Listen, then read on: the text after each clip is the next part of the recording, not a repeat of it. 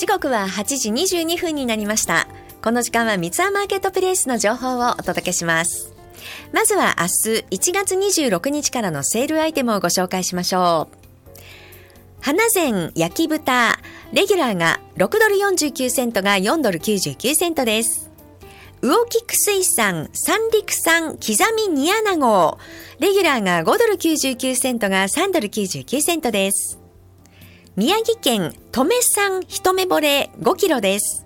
レギュラーが$32.99が$21.99です。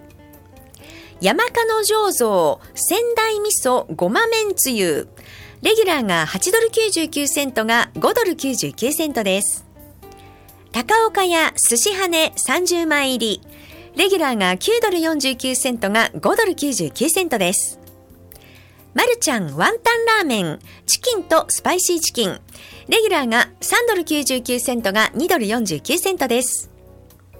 伊藤園多いお茶 500ml ペットボトル各種レギュラーが$2.49が$1.49プラス CRV です。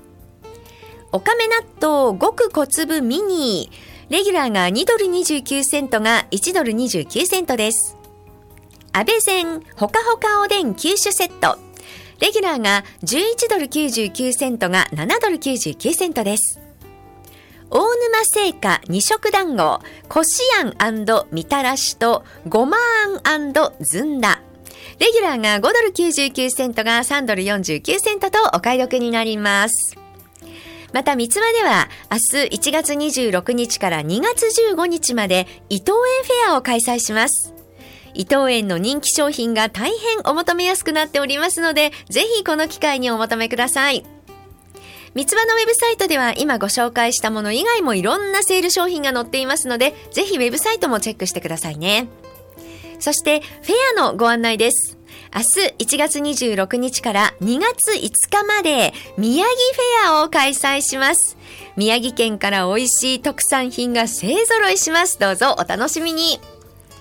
今週も美味しいものやお買い得な商品がいっぱいの三ツ輪マーケットプレイスに行ってみてくださいね。時刻は8時25分です。